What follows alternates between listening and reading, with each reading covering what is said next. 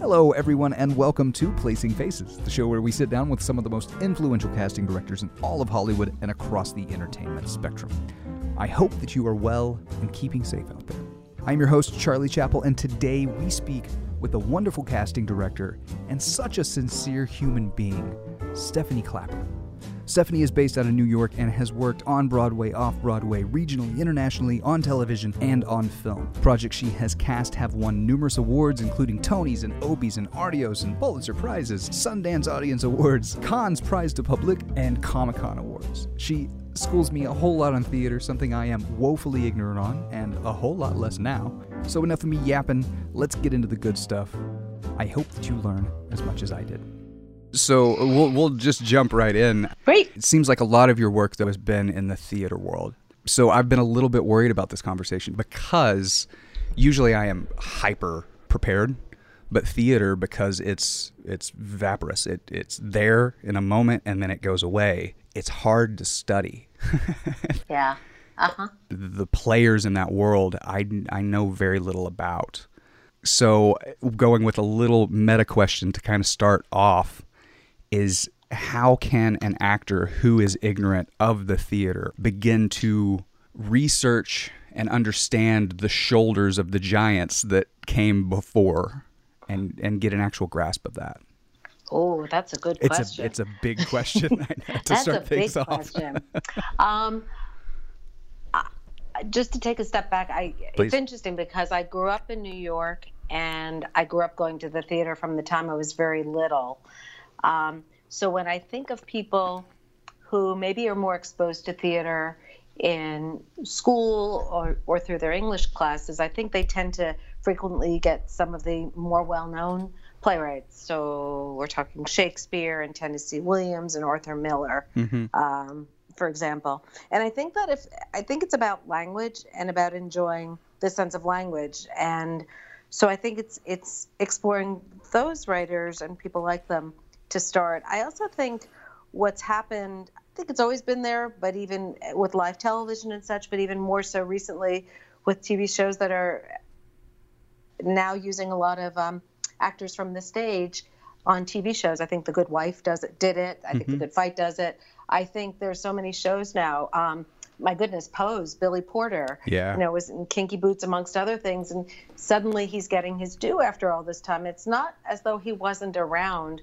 I think it's now the consciousness of the worlds coming together are more exciting and more possible, whereas when I was first starting out, you were either a theater actor, a film actor, or a TV actor. It's just hard line across the board, yeah. And I think that if you're starting out now, I think it's always good to have a foundation in stage acting, even if that's not where your passion lies eventually, because you've got to know the basics, just like, and you've got to come to the root of what the art is. Just like as a musician, you would learn your scales before playing a piece of music. You've got to know how to support that talent. So that's what I would suggest. Yeah. And seeing a lot. I think there's so many great opportunities in LA and other places to see theater, not just in New York and Chicago and the occasional LA, but I think it's all over the place. And I think it's just a matter of people finding those opportunities and taking the time to cut off from everything else and just focus on that medium on stage, that live medium that's unlike any other. Where does your love for theater come from? I mean, growing up in New York and being around it growing up, I assume helps, but what cemented that? Actually, I didn't like going to the theater as a kid. It was something my parents took me to. My parents were great. They took me to see shows, and it was a big deal because you had to wait. I think there was the element of they got the tickets, but then there was a lot of time that went before you actually got to go. It wasn't like you buy a movie ticket and you go that day. It was, hey, Stephanie, we got tickets to July 4th. Yeah. So cool. I think it was the event, and I think it was the fact that when I went with my parents, my seats were probably better than when I went with school groups, and I was further away from the stage, so I felt very cut off. So actually, it came in a very backwards way. I went to film school thinking I was going to be a film director, and one day I wasn't enjoying it very much, and I was talking to my dad, and he said, "You're really more of a theater person. I think you may want to really think about that." And I walked into a theater in the West Village, and the person there gave me the opportunity to be a stage manager. And that's really where my love of theater came from, being hands-on in that way. And that's what made me sort of go in that direction. What do you think were some of the qualifiers or the things about you that made you a theater person as opposed to a film person? Theater moves quicker, and in terms of the process of it, and it's collaborative in terms of it's more one-on-one, and it's a smaller team in many cases, not all cases. When one is doing a larger musical, you could have many people, but on the whole, it just was one to me that was more immediate in what could happen in that way. And I could work more with the actor, because I was hoping to be a director, and I could work more with the actor than worry about the equipment and the lighting and the editing and the syncing of the sound and all of that. And I could depend on less people to make a project happen. So did that come out of necessity, or was it because you kind of just landed in that world? I think the world found me. Yeah. The necessity was being in film school. I realized that it just, as I said, it took too long and it wasn't as much fun. I liked the people I worked with a lot, but I didn't feel my skill set was as well matched in it. I felt that I saw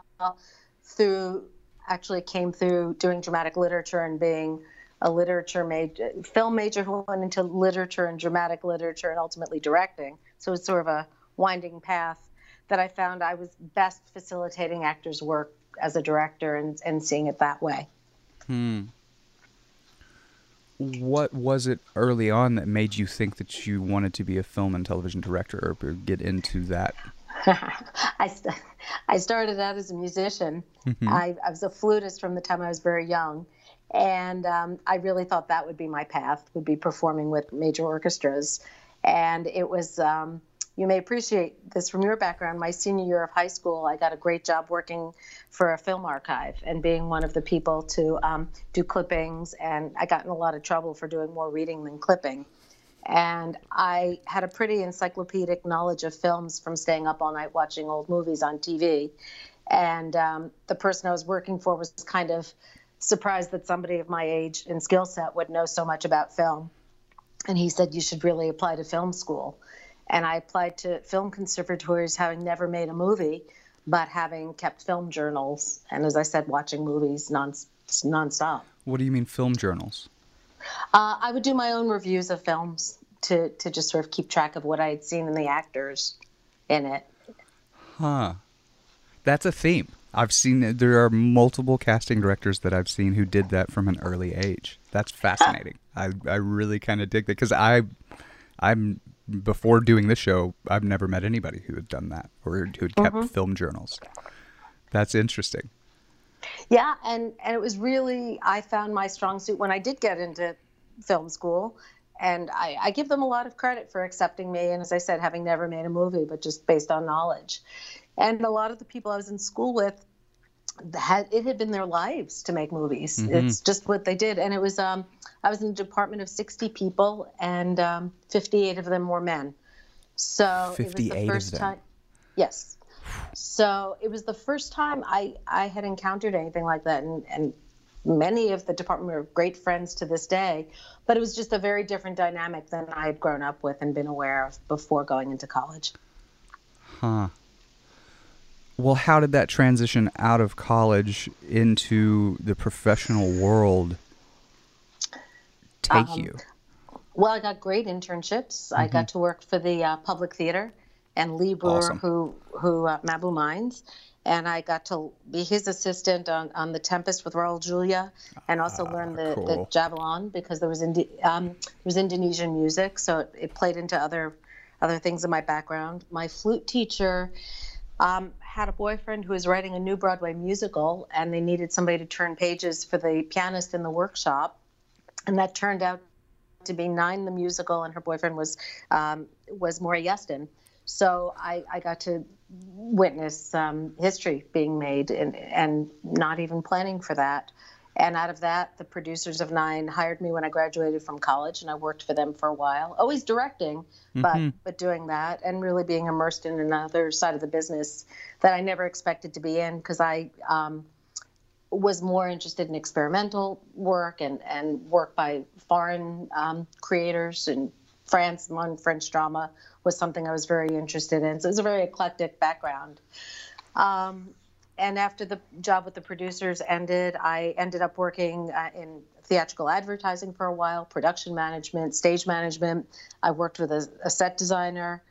And along the way, I ran into another director who said a small off-Broadway theater was looking for a casting person. And I went on the interview thinking, well, this will be a good way to find other actors for my projects. You know? And so it was an accidental career for me, as I think it's been for many. Yeah. What was that transition time like for you? I worked for that theater for about 4 years, really still pursuing directing. And that theater job alone wasn't able to pay the bills, so I had to do other things. But along the way, a friend of mine said, you know, you seem to really be enjoying this, and I have a spare space in my office. Maybe you want to move to my office from where you're casting and do some other things. And suddenly I had an office space that was outside of that theater, and people started coming to me about other jobs. So I thought I should really listen to what's going on. If this is, people really need my work and they seem to be appreciating what I'm doing, I need to think about that. And I realized the part of casting that I loved so much was the putting people together and helping directors to bring to light their vision. It seemed like maybe this is something I need to be mindful of. So when was it that you made that full decision to, I am a casting director? Boy. It probably was it was around 1990. And so for those 10 years, I'd say from 1990 to about 2001, I was doing it full time. And always thinking, I love what I'm doing. I wonder if this is the right thing to be doing, but I really love it. I'm going to keep on doing it. And then 9/11 happened, and I did a lot of great reflecting and thought, is there a point to doing what I'm doing? Because right now I'm feeling like a lot of things are pretty pointless. And I had a very young family, and I really was in a spot where I didn't know what to do because we had also been displaced. And I put my casting abilities into play with getting us some publicity for our parents' organization, because our kids were being put back into school down near the 9/11 spot. And I was very angry about it. And it was the first time I realized that my skill as a casting person could also help people in a different way. And that's when I stopped questioning what I was doing and decided this is what I'm meant to do, and I love it even more than I did before. Even more? Because it was a renewed energy and a renewed purpose. And I realized, it's sort of like, I forget what Woody Allen movie it is, where he's feeling quite despondent and he goes to a Marx Brothers movie and he starts laughing and realizes that the meaning of life is in laughing in the Marx Brothers. And I don't know if that analogy quite works here, but it was an aha moment where I felt there was purpose. Interesting. So in those moments where you're questioning it, you actually use that skill set for something different other than actually casting, and that reinvigorates you to cast more.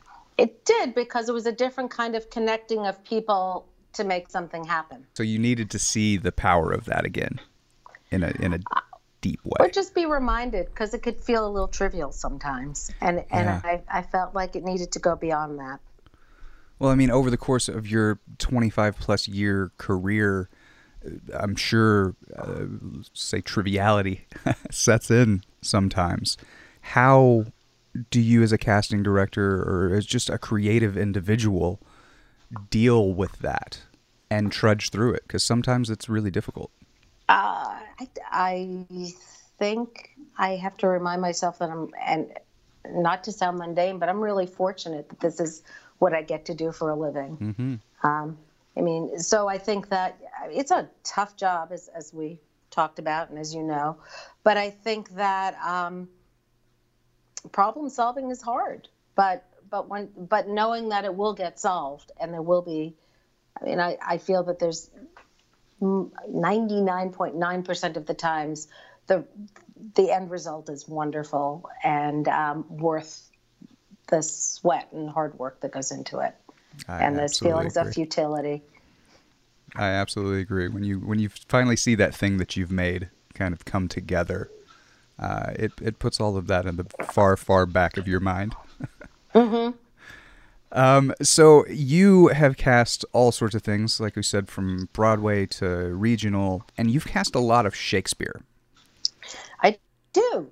I actually just recently, speaking of theater in Los Angeles, yes, there is theater in Los Angeles, everybody, and you should go watch it. The Griffith Park has Shakespeare in the Park every summer, and right now they're doing Twelfth Night. Watched that about a week ago. It's the first time I'd seen Twelfth Night. It was really lovely. There were some just differences in, from what I understand, previous casting has been for the show. I'm curious on the most often produced Shakespeare plays, how much do previous productions come into consideration when casting? That's interesting. I mean, with my directors, they're coming from the place of usually originality and intention. For Hudson Valley Shakes, when my director, who's also the artistic director of Hudson Valley Shakes, did Richard II last year, he had a woman in the role of Richard. And I think he just felt that worked for his concept and what he wanted. And she was really the anchor to the production, and it was quite magical. I'm trying to think. I mean, most of my directors, when I do New York Classical Theater in Central Park, that's a director who does what he calls panoramic staging, and that's where the audience follows the actors from one place to the other. So it's really cool. And lately, I think because of economics, but also because of concept, he's been reducing the size of the roles, not the size, the number of cast members. So therefore having people double more. Yeah. So that's what I mean by reducing the size of the roles. So I think conceptually he's been doing something like that. So he did a Romeo and Juliet last season where the nurse was played by a man because he also played other roles. And it really worked quite well and was quite wonderful. And I think it allowed the audience to experience it very differently. So that was kind of magical in that way. So I think that the trick with Shakespeare these days, I find, is that people, if it's the histories, people are trying to make them more relevant to our times because heavens knows we're dealing with very interesting times right now, and yes, we quite are. Shakespearean at times. And there are times with the comedies where they're too, like, I think Taming of the Shrew is a very challenging play to do right now because of the sexual politics involved. And I think that when people choose to do it, they need to think conceptually of how they're going to do it so that still plays in these times. Is that taken into consideration? I mean, I guess that has to be taken into consideration. It has to be. Right. And it's something I would never have thought about. Shakespeare to me is Shakespeare. Shakespeare's, men with the funny neck collars and the tights and all that stuff. But that's because thankfully nobody's really doing it that way, right? At least in my experience lately. Right. And when you have a play like Macbeth, that's all about power and such. You look at our times, you go, that's an interesting play to do right now. Absolutely. I just watched National Theater Live does their screenings in theaters every now and again, and my producer for this show has been introducing me to theater. She knows a lot more about theater than I do. And National Theater Live did Julius Caesar last season that was incredible because the guy walks out wearing a bright red hat and a suit and a tie that's way too long, and the way they built it around modern events was really beautiful.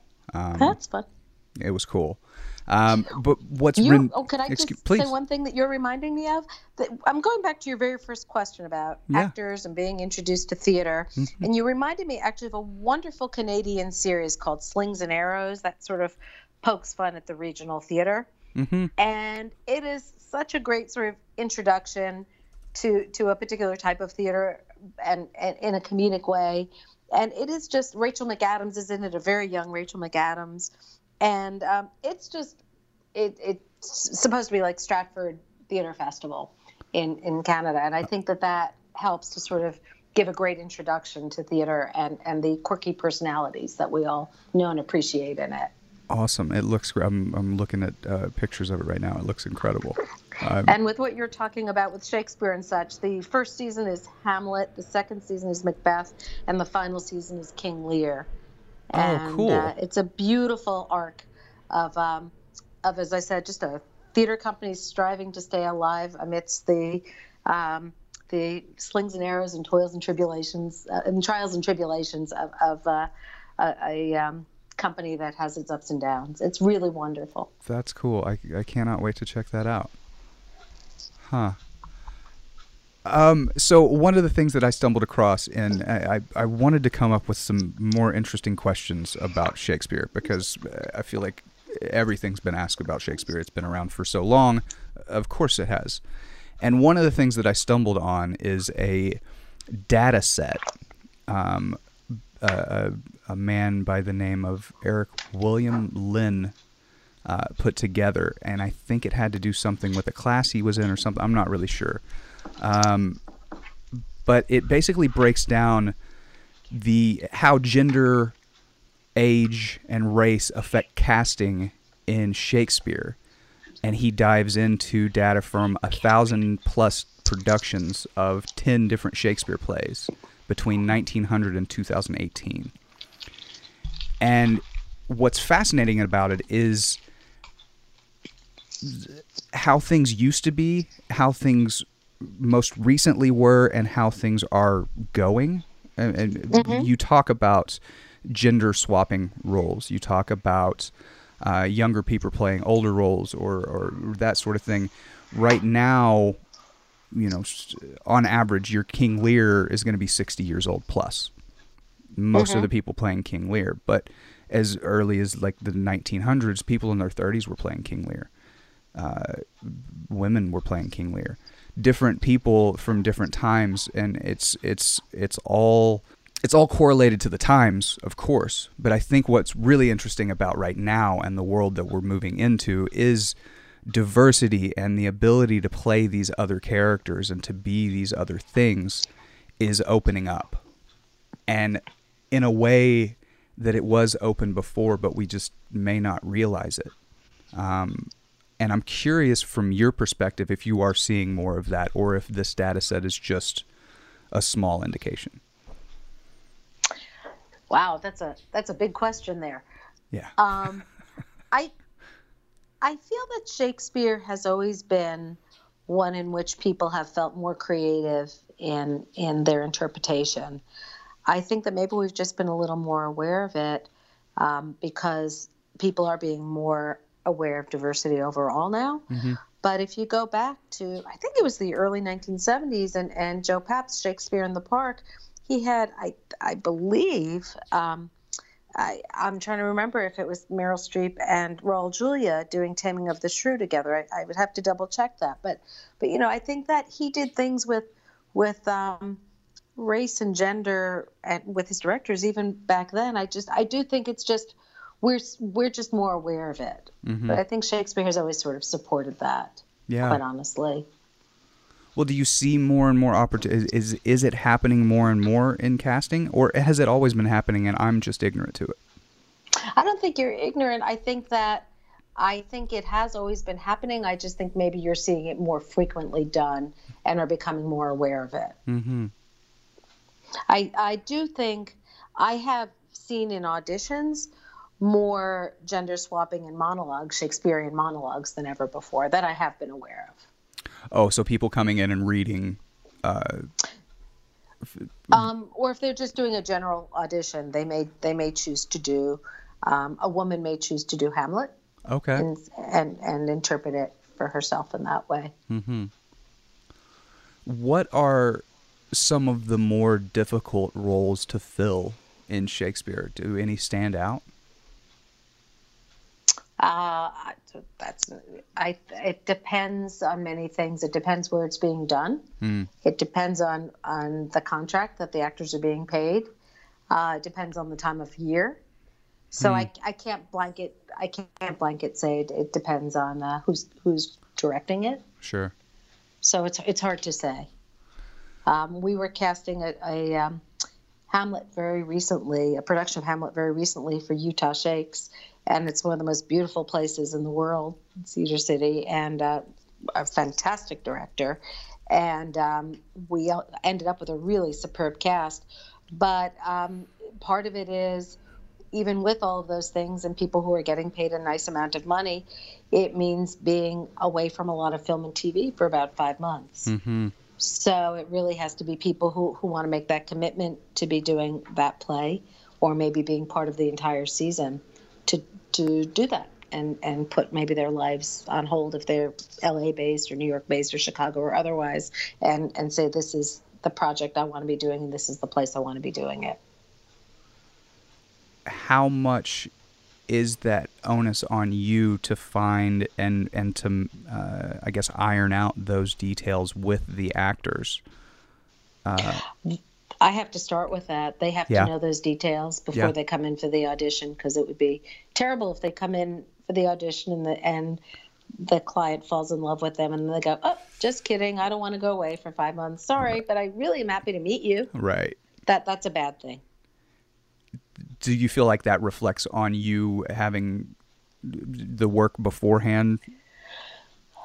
Or it would reflect badly on me if we hadn't given them that information ahead of time. Sometimes it happens, but my team and I really make sure that the actor and the representatives, when they are represented, know each and every detail, so that that kind of thing happens not so frequently.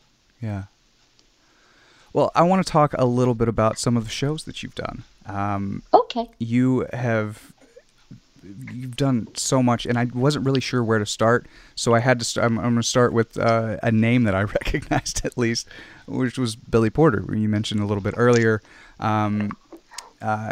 You did a play called While I Yet Live, written by the Tony Award-winning actor, about his own life, kind of mostly based around his family and upbringing in Pittsburgh, a love letter to the women who raised him in a very religious household at a time when it was not easy really to come out as a gay man.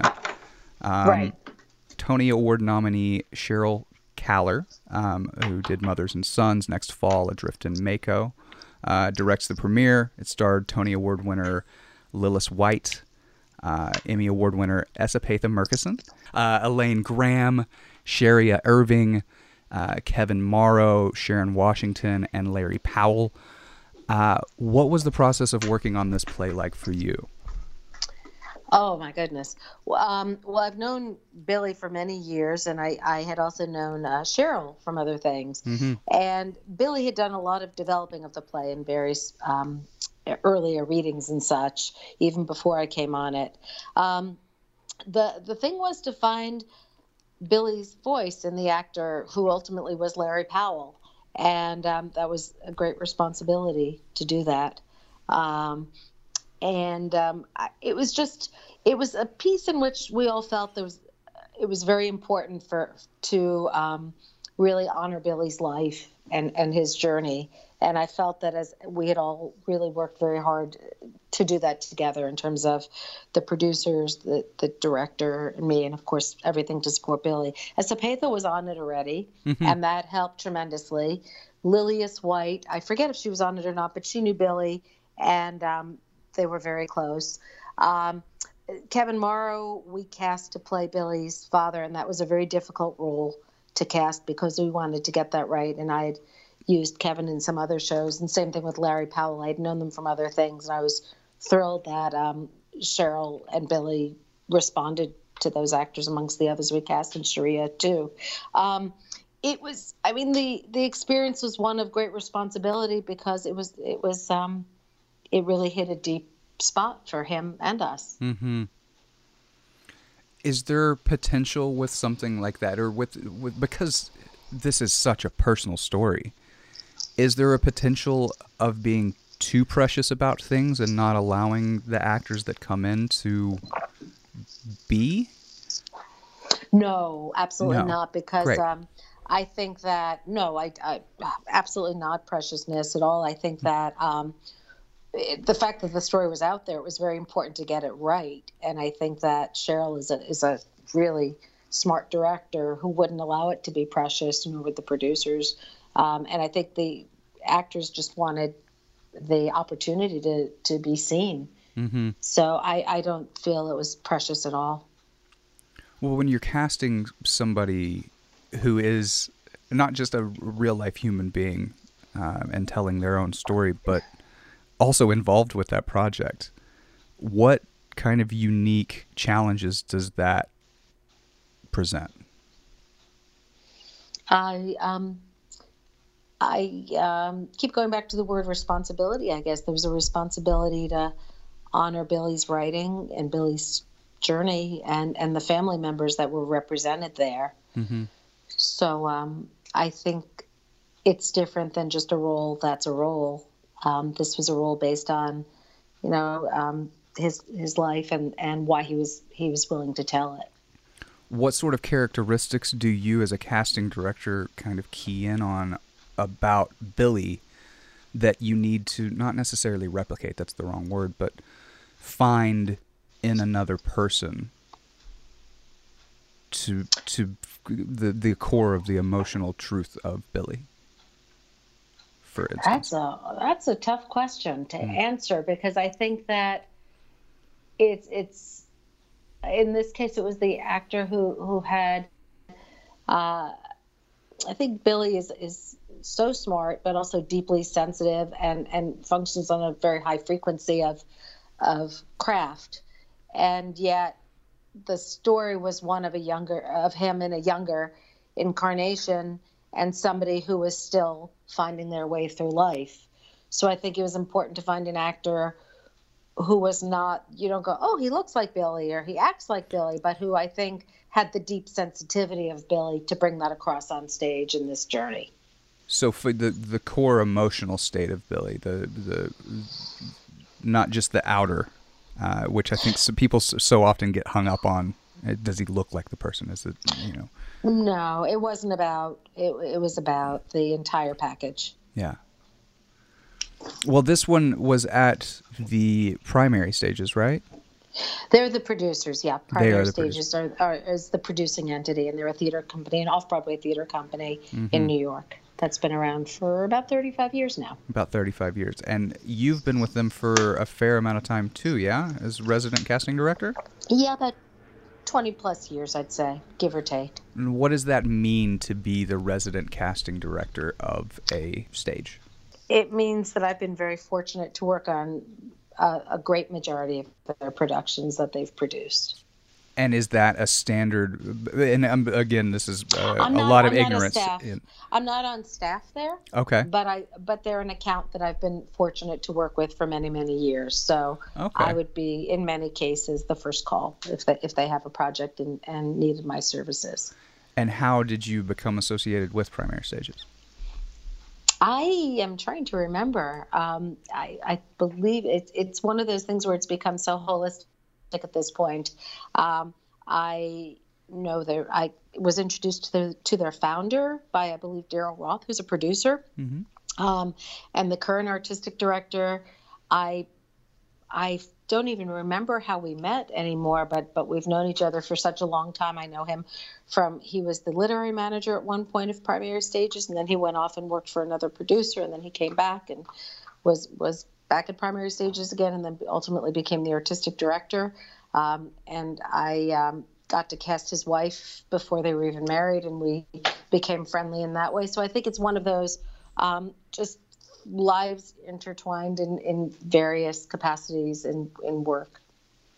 And I feel like that's how you do land these things. There's no secret to getting into those places. It's about relationships. It's about building up, because you're going to be working with these people very closely in creative confines. That's a lot more difficult than it sounds.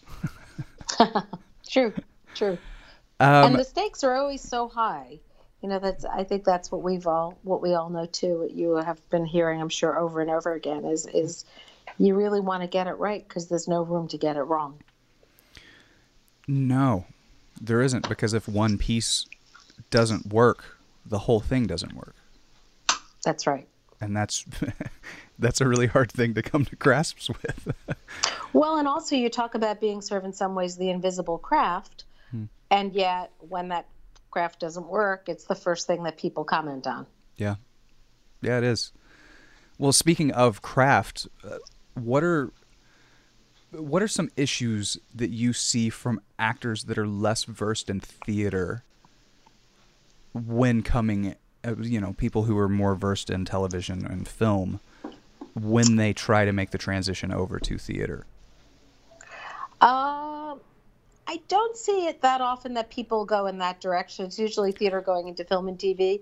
Yet what sometimes happens is people who are doing more film and TV and have gotten out of practice a little, sometimes they forget how to project, or their choices are a little smaller, or it's just a different, it's just, I think smaller is a good way of putting it. It's a little more intimate. Yeah. Because on the stage, you cannot be very small.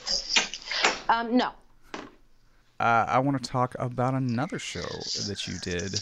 Let's talk A Christmas Story, the musical. Yes, that was fun. This had to be huge. It's rave reviews on Broadway. It's based on the movie that runs around the clock during Christmas time. You worked on this from reading to the regional premiere. You did 2 tours, a Broadway production, and then at Madison Square Garden. First and foremost, how awesome was it to be a part of something this big? And it was Pasek and Paul's really big show that I mean, people knew of them, but then they really blew up even more than they had already blown up. I think it really was great. It was funny for me because I had never watched A Christmas Story on TV.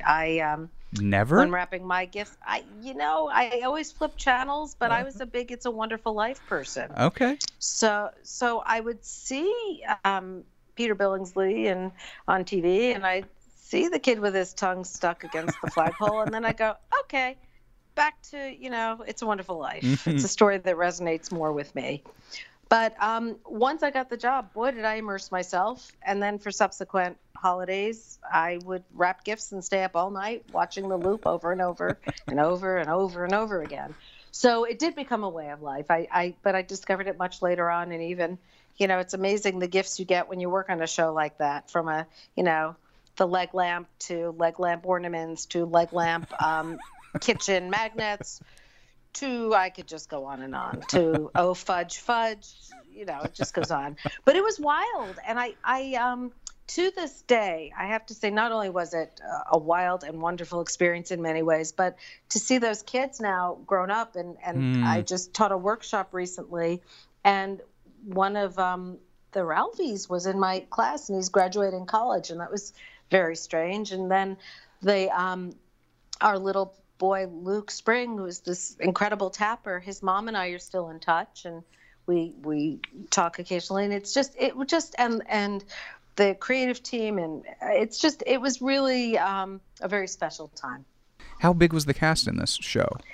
I think it was 28 ultimately, 28. If I'm remembering correctly. That's a huge cast. There's a lot of singing, a lot of dancing. A lot of kids. What are some of the unique casting issues that come along with, one, casting so many kids, but casting something that's so big that also moves? Because I think people forget about, a regional production goes from place to place. How do you manage that with children? Well, it's interesting. When you're auditioning kids, you're also auditioning their parents. You want to make sure not only that the kids are great, but it's a really hard job to be a parent, to go on tour with your child. And as a parent, you have your own life, and you're giving over your life to your child to make their dreams come true. But then there's also the culture of the parents being with the parents, because they have their own social thing, and then you have the kids being with the kids, and you want to make sure that everybody's going to work well and play well together. Plus, we would start casting the kids 6 or 7 months in advance, and kids grow. Yeah. So this could be problematic. So we had to make sure we also had backups or enough time to find other children if the kids aged out, or especially we were dealing with a number of boys who still had to play prepubescent boys, so we had to watch their voices weren't going to change also. So there were many things to keep under consideration there. And these kids, what they had to do is what 20, 30, 40-year-olds have to do. Their level of professionalism and dance ability and acting ability and singing ability had to be very, very high. And I truly was in awe of these kids. And we did a search. So I was spending a lot of time in Chicago and Los Angeles, and we searched New York. And it was before online searches were quite the way they are now. It was just sort of still just happening. So it was quite exhaustive what was being done in person as well as online, and just really getting the word. And we saw thousands of kids. I mean, because I, again, don't know a whole lot about this, when you say you did 2 tours of that, what does a tour of a show like this entail? How many places are you going? How long does that last? This was different because these were more developmental tours. So it was about 3 or 4 stops as opposed to bus and truck, where they're in buses and trucks and going that way. In many cases, as I recall, it was not quite like that. There was some bus involved, but it was a little better than that. But it did mean they had to, they did have to stay healthy. Yeah. It wasn't a 52-week kind of tour because it started around October and would go through close to New Year's. So okay. I mean, one of the things is that the families and the kids and the grown-ups had to really, they're giving up sort of what their normal holiday plans are to be performing in something like this because it was so specific holiday-wise. Yeah. The other thing that was difficult, we talked about this a little with Billy, but there was a responsibility to really honor the film and meet the audience's expectations because as you sort of indicated, I sense that this is a film that's a big part of, or was a big part of your life growing up. Very much so. And you sort of have there are rhythms to how people speak, and even though it wasn't a musical, it's rhythms how they speak, how they look, the environment, and those were things that they didn't want to, do the film live on stage, but they did want to honor the integrity and the people of the film. So Dan Lauria is nothing like the original guy who played the narrator, but yet Dan had the essence of what that narrator was. Mm-hmm. What kind of conversations are you having with the director and the powers that be in theater about the casting on something that is so iconic? Well, the Ralphie had to there had to be the sense that this kid could be the Ralphie from the movie, that he could be Peter Billingsley. Okay. And Peter was around. He was at some of the casting calls, and that was very important that we find the right kid, because that was the anchor in many ways, as were the parents. So I think that there was the integrity to the script and the story. So the conversations were really about that and how to get that across.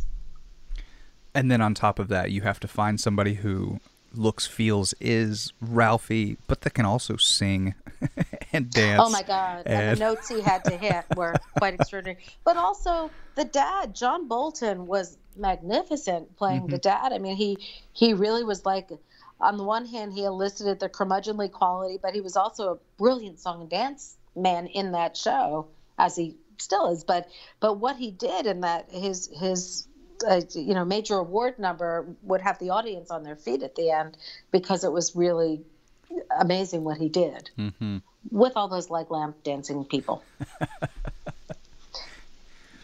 What do you think actors or performers, just performing arts, creatives in general, learn in the theater that they don't necessarily get from the other mediums of television or film? Oh, I think the power of human contact and the fact that you I think it's a live art form, and I think we're all so distracted these days. And I think when you go to see live theater or you act on stage, you don't become invisible. The audience right now, I think, sometimes forgets that the people on stage can hear you and they can see you and they can feel the same. If it's a freezing cold theater, they feel it. Or if it's a really hot theater, they feel it. I mean, it's just like we are having a communal experience together. And there's still magic to that. And I think that's why it needs to stick around and people need to go. There's no separation of the screen. And what, actually, you know what? I'm just going to jump to it because one of the other plays that I wanted to talk about of yours that caught my eye because of how it was all set up was... It was an oak tree, wasn't it? It was an oak tree. It was an oak tree. This play, just reading about how it was put together, I also stumbled across a TEDx talk that Tim did. Tim Crouch did a TEDx talk. I had no idea. And in it, he discusses an oak tree deeply.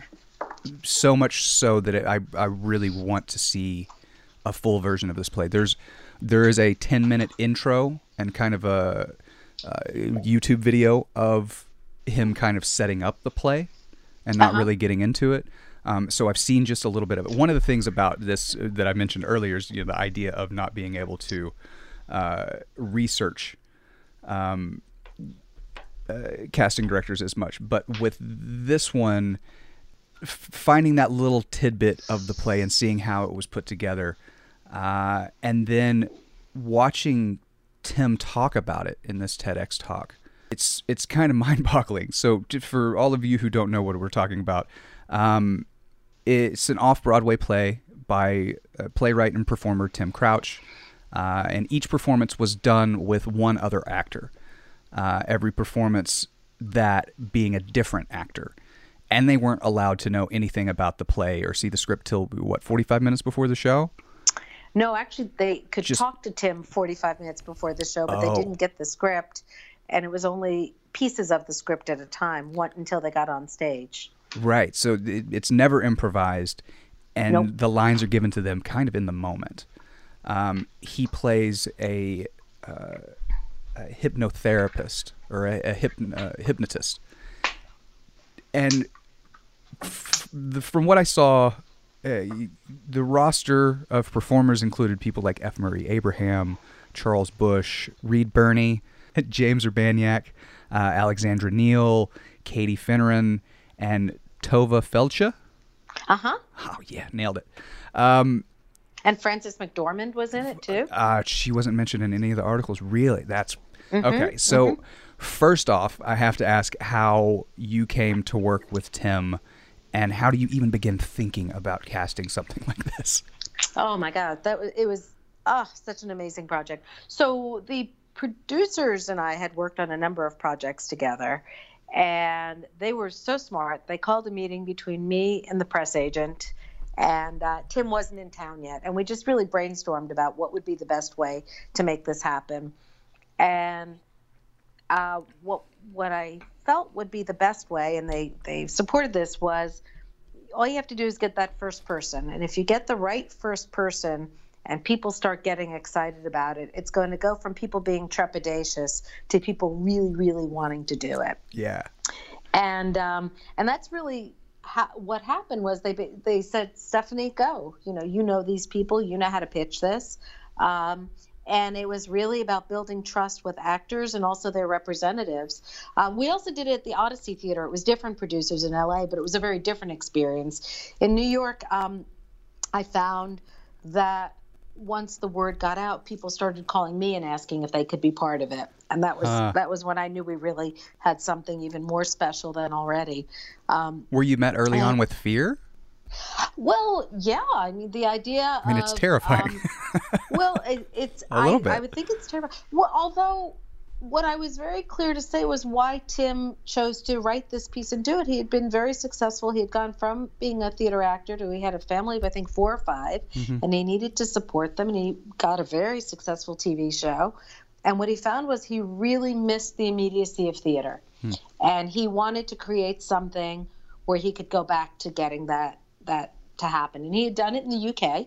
And actually, my producer, I think, had seen it in Edinburgh, the Edinburgh Festival in Scotland. And I think that's where this whole idea came from, to bring it over here.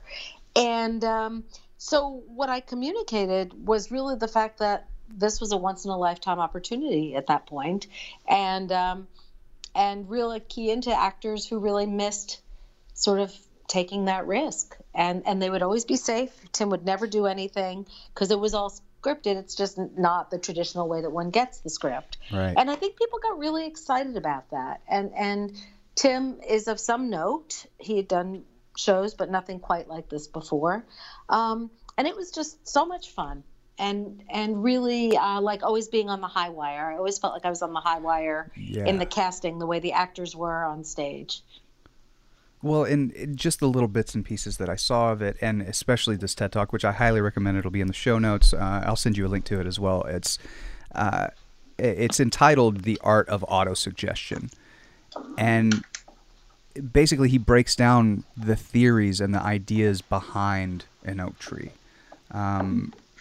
That the reasoning behind why he's feeding lines and why he's creating this atmosphere of almost a repeat. And it seemed like from the reviews that I read at the time that a lot of people didn't get it, that what was being done. It was ahead of its time in so many ways. But and I think that's why it would be interesting to see it now. I wonder if it would have the same power. I really think it. I think it would have more power. Because I think people are more. It's different than anything that I've ever seen, in that he's telling you what he's doing as he's doing it, and telling the other person what to say as they're saying it.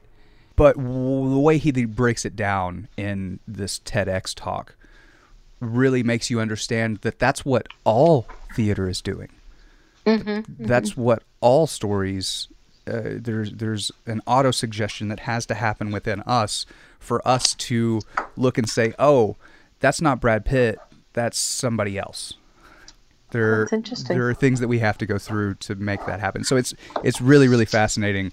I cannot imagine how amazing that must have been. Once people did start getting excited about it, how did you then narrow down to the people that were right for it? Well, that was the great thing. Going back to what you were saying about Shakespeare and non-traditional casting, this was a case where right meant usually somebody between the ages of 30 to 80, male or female. It didn't matter. It could work. They just had to have lived, quite honestly, and be game for whatever. So that was where it was really fun because it was never the same. And I would both pitch people the idea of doing it and get pitched by people wanting to do it and ultimately having to get that okayed by the producers and ultimately Tim. And Tim, after every show, would give a report as to his experience. And I think there were maybe 2 people that it didn't quite work for them, but we had over 100 people do it. So I thought that was pretty good. You had over 100. Oh. I didn't realize. Okay, yeah. From what I read, I didn't realize it ran that long, or that there were that many people that came in and played. That's awesome. Yeah. I want to be respectful of your time. One thing I'm curious about, though, is the New York theater talent pool. And I've always heard, being in LA, that it's a very close-knit community. And I'm curious, actually, how big it is from a casting perspective, and how tight-knit it actually is. Do you see a lot of new people coming in, or is it often you're working from a pool that you are already fairly familiar with? No. It's always growing and evolving and changing. I mean, sure, there are some, there's a nice community here from which to draw, but no, it's always, it's constantly changing and growing. And people come, they go, they find other things to do. So many people are making very nice livings in TV right now and film in New York that it's very important that we keep cultivating and growing our pools of talent here. How does somebody stand out in that talent pool to you? I think that it's sometimes such an inexplicable thing to try to articulate, because it's a spark, and that spark and that talent and that way they come in to approach a job is really what does it. It's about how are they the right fit, or they just have a life about them and a way of approaching the material, and I think that's what stands out in their rightness in the moment. Mm-hmm. I think that's a really hard thing to, you're right, to articulate and to really understand and to wrap my head around, because I ask these kind of questions and I realize how broad they are. I realize that there's no real single answer to any of these questions, because I keep getting a lot of different answers. But I think what's interesting about this show to me, and interesting about all of these conversations and having multiple conversations around the same subject, is that we get to narrow in on those things, what it is that makes somebody stand out. Even if it is a bunch of vague instances, when you start to kind of mosaic those vague instances together of what it is that helps people stand out, you start to get to the point where you can actually start to make out a picture of it. The last question that I would like to ask is also another bit of a vague question, but I think it's a really important one. What moves you? I guess what moves you to continue to want to do what you do?